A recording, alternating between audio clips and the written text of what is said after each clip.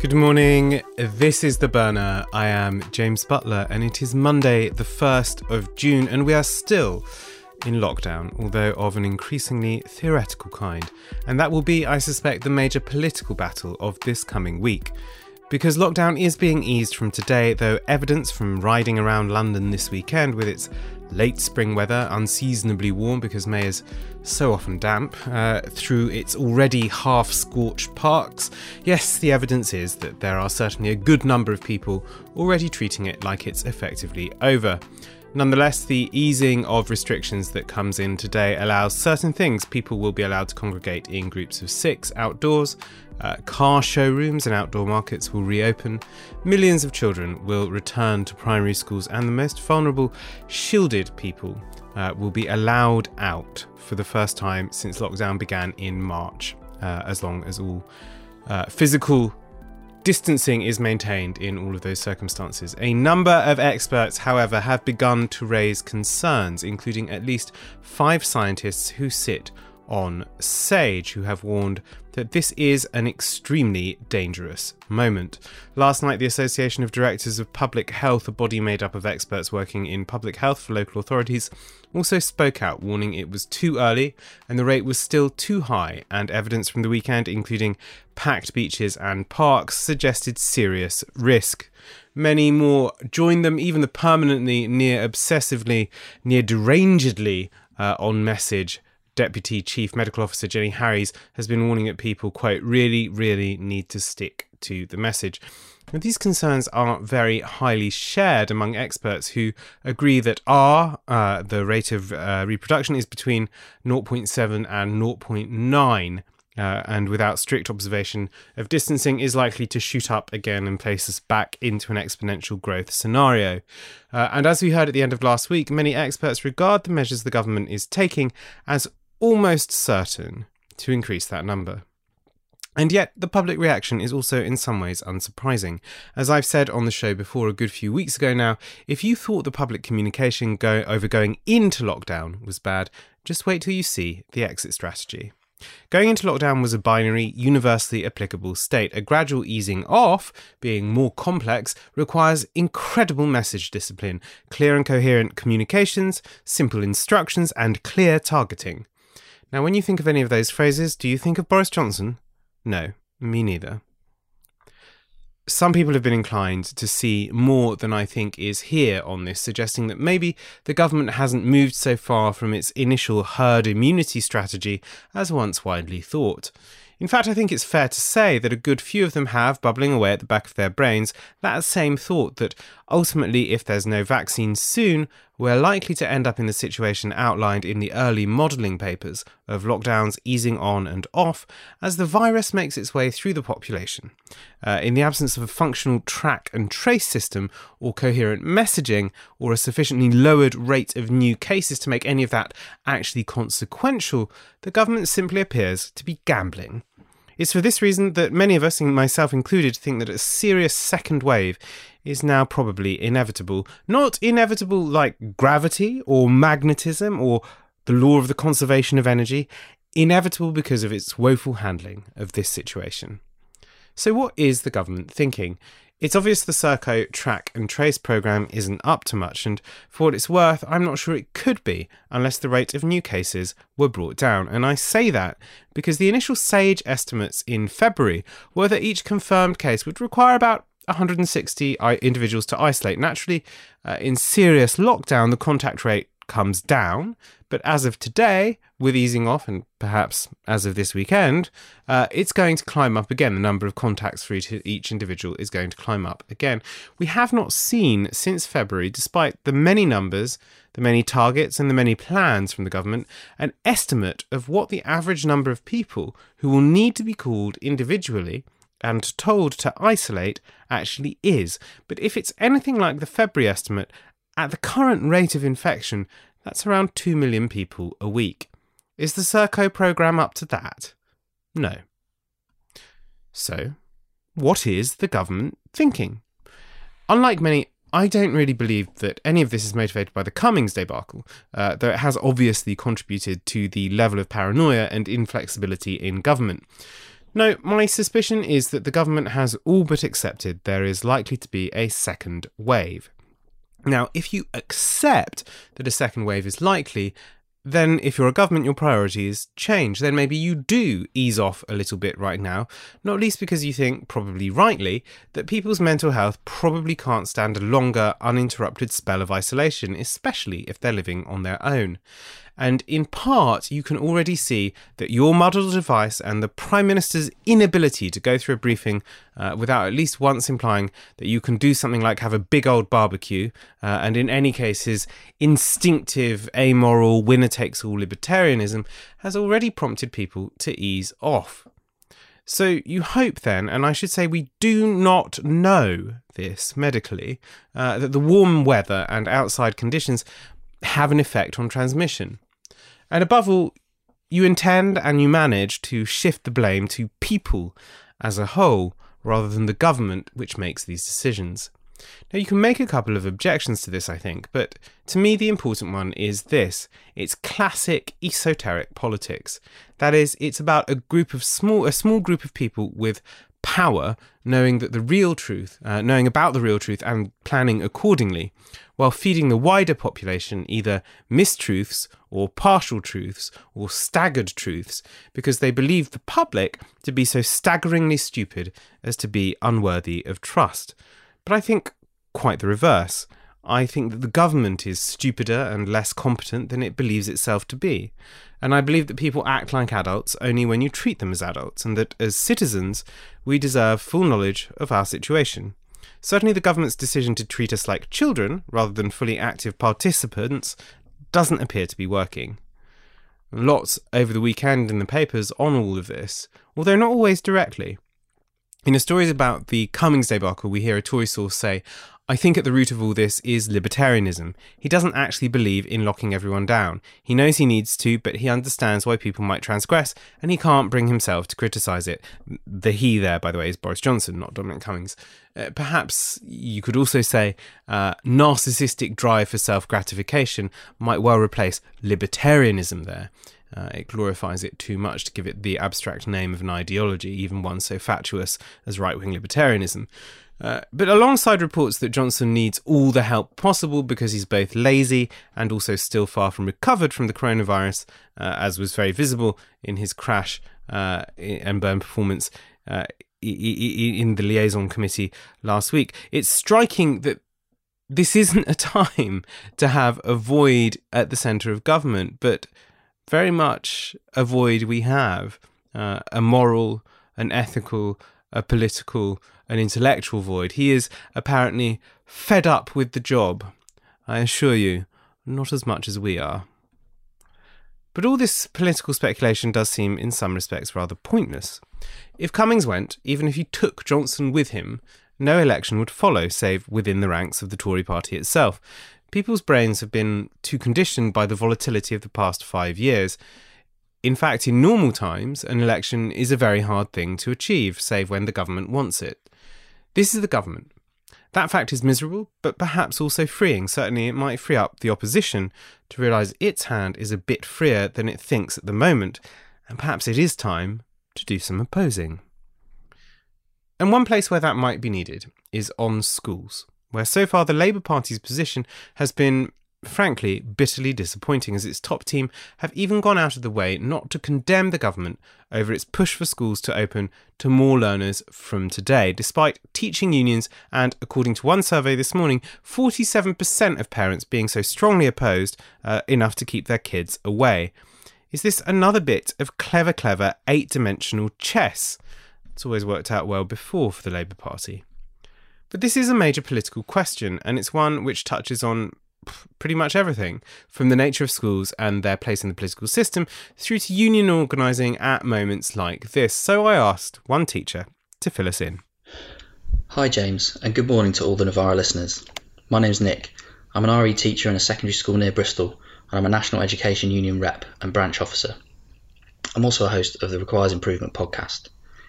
Talk about schools opening is really shorthand for extending opening to more kids. Schools have been open the whole time, even over the Easter and half-term holidays. It's worth saying that teachers and support staff haven't been furloughed.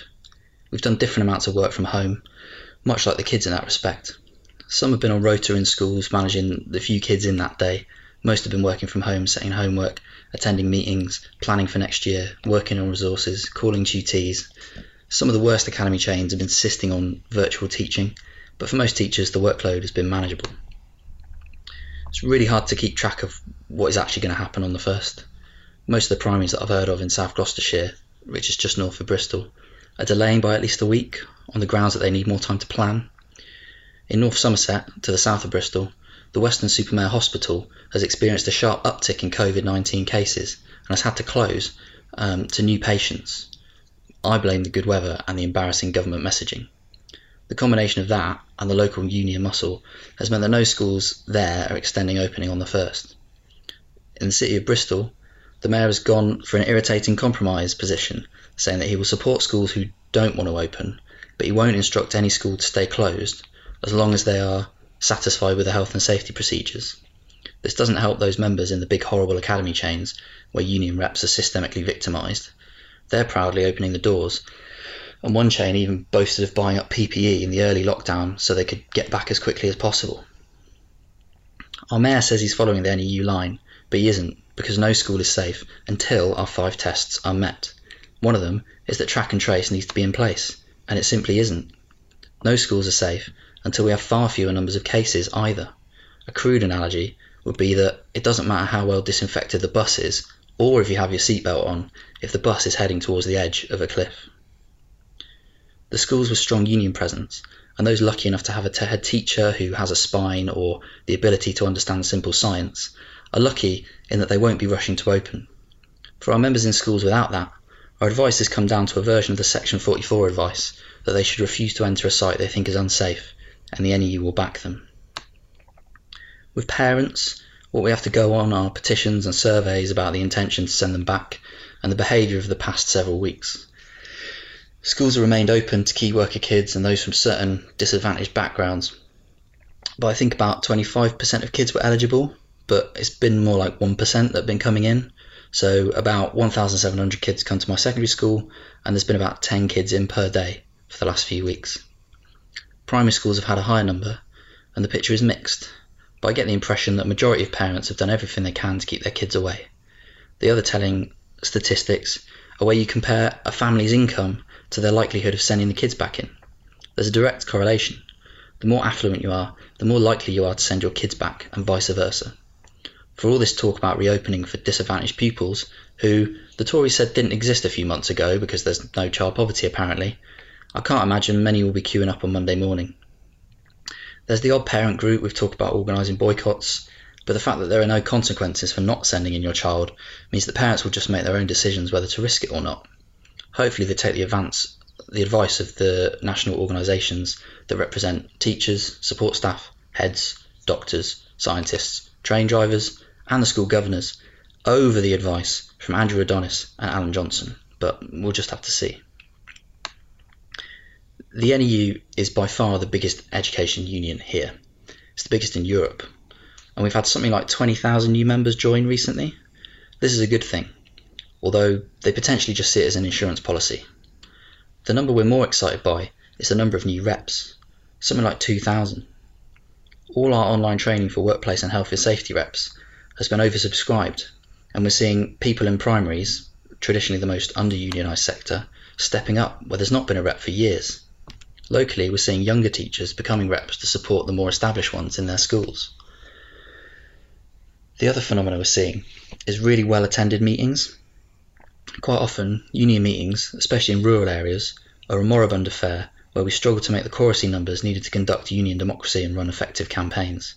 You end up with a very committed core of a handful of activists who volunteer their precious little time to run the local union, and a lot of the work is propped up with retired teachers. Under COVID, we're seeing packed Zoom meetings across the country, members asking for advice and support, and other more experienced members helping them out. Discussions being had about where we should go with education after this, and what we can do about it. One national Zoom call with the General Secretaries had 20,000 people on it. Well, 19,999, one of them was a Daily Mail reporter, but still, it's probably a record for an online union meeting, and it was just one of the many up and down the country in all school settings. I help to run the Young Educator Network in Bristol, and we've spent this time phone banking. This has involved calling all the members in the area who don't have reps in their schools to check up on their welfare, point them towards union advice, and persuade them to become reps, or at least COVID contacts, a type of temporary rep. It's been amazing to see how much work local younger members have put in. I know a few of them from the pub-based political educations we did before all this, but they've really stepped up. They've made hundreds of phone calls, started a reading group, done online training and organised with the members in their schools. Our members have also supported other unions and mutual aid groups like Acorn and Bristol's National Food Service, both with their time and donations from union funds. Nationally and locally, we're thinking about how we can adopt the deep organising model as explained in Jane McAlevy's book No Shortcuts, which led to the successful teacher strikes in the US over the last few years. A few of us did the Organising for Power online seminar that she ran a few weeks ago, and we're keen to put it into wider practice in our schools and at a branch level. So for example, we used her pointers to write our phone banking script, and I've changed the language I use when I email the members in my school. There are influential people in the union nationally who are open to this form of organising, as well as an NEU faction called the Education Solidarity Network, who are pushing it too. Basically, union organising is about having face-to-face conversations and empowering workers to do things for themselves. The union is not some separate entity that exists outside of its members.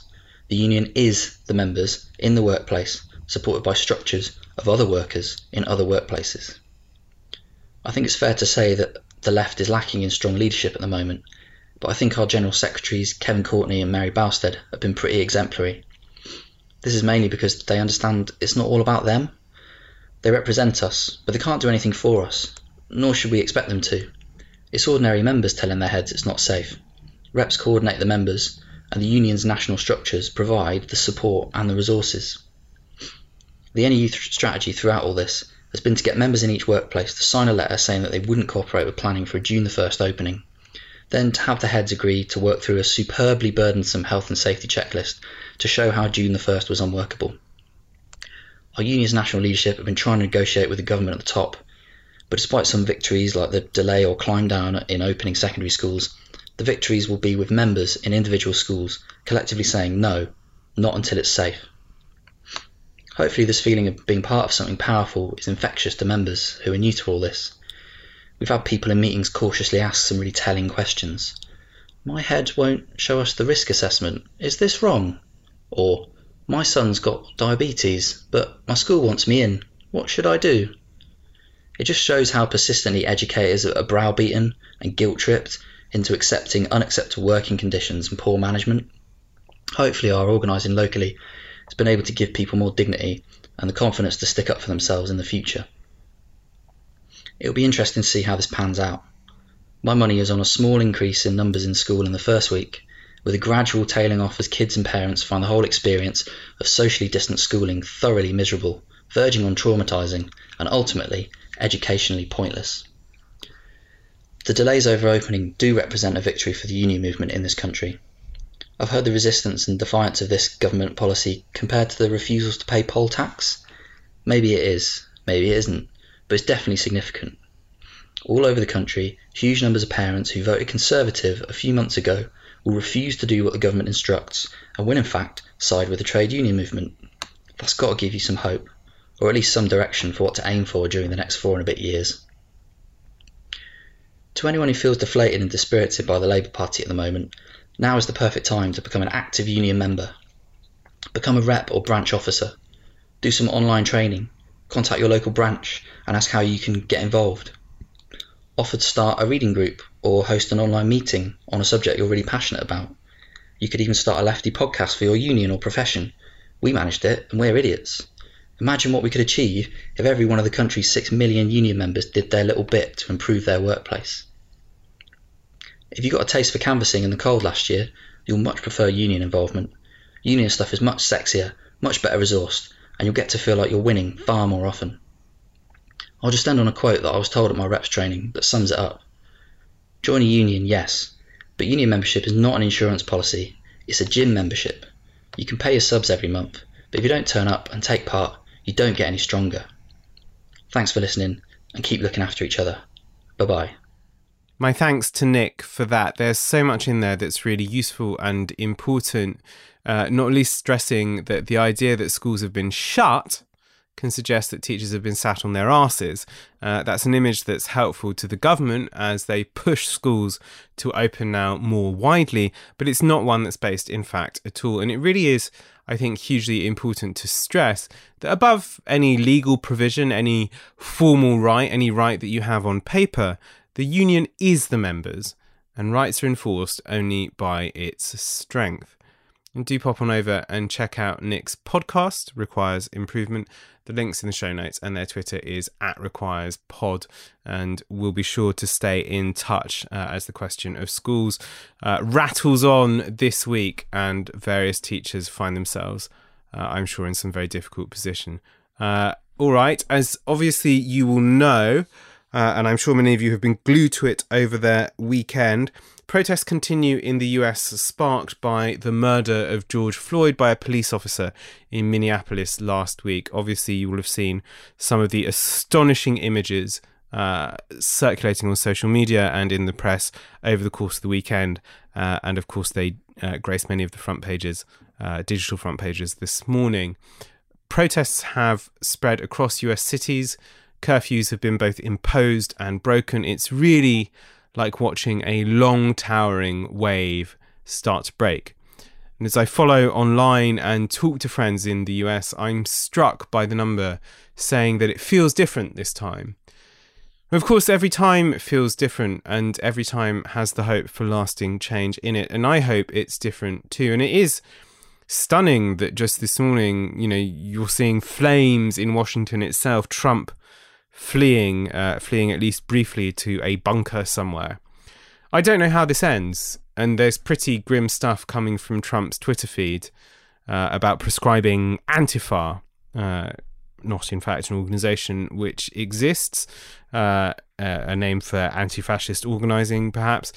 When a law like that was last proposed about prescribing Antifa, which has become, by the way, this sort of conspiracy theory bogeyman of the ultra-right in the United States, when it was last proposed as a draft bill by Ted Cruz, if you remember him, he was a contender for the presidential nomination, beaten out by Trump. But when that was proposed as a draft bill, it simply looked like banning all left-wing organisation to court. So I don't think a court could uphold such a ban in the United States. I mean, it's perhaps with the United States Supreme Court, who knows? But it seems to me a very clear indicator of intent. And as it happens, I was reading over the course of the weekend Mike Davis's new history of Los Angeles in the 1960s called Set the Night on Fire. It, of course, has a chapter on the Watts Rebellion in 1965, where Davis describes the widespread property destruction there as an emotionally infused but rational strategy, which arises partly as a consequence as there having been no other means of political action available, and purely peaceful action being roundly unable to achieve the sense of urgency they felt so needed. Anyway, those protests continue, and as I say, I don't know how they end, but the violence from the police looks pretty extreme. So all our thoughts and our solidarity with those in the United States. Without justice, there can be no peace. Ahead of us today, hear British police grumble about the new coronavirus regulations, which really do appear to be a pretty terrible mess, and enforcement may be next to impossible. Papers cover in various places decisions simply just to flout regulations, including a rave in East London, all of which is surely prompted by the government spending all of last week chipping away at the credibility of any of those regulations. Raab suggested yesterday that there might be regional lockdowns, but a head of the Royal College of Pathologists says today that the track and trace programme is absolutely not up to it. Jacob Rees-Mogg's eccentric plans for a return to the Commons and the end of digital voting will surface today, including the kilometre-long queue for in-person voting in Parliament. All this to get Boris some cheerleaders as he shambles his way through PMQs on a Wednesday. Just quit already. Brexit talks continue this week, and I'll leave you with this thought for today. What would a corona spike lockdown, winter flu crisis, and a no-deal Brexit look like if they all came hand in hand this winter? How's that for a reasonable worst-case scenario? All right, as ever, do get in touch. I'm on james@novaramedia.com. Perhaps especially get in touch if you're working in care or in education at the moment. Believe me, we're all thinking of you. Otherwise, stay safe, stay home, wash your hands, mask up perhaps, either here or in the United States, and don't be a prick. That's it. This is The Burner. I'll see you tomorrow. Ciao. This broadcast is brought to you by Novara Media. Go to novaramedia.com/support.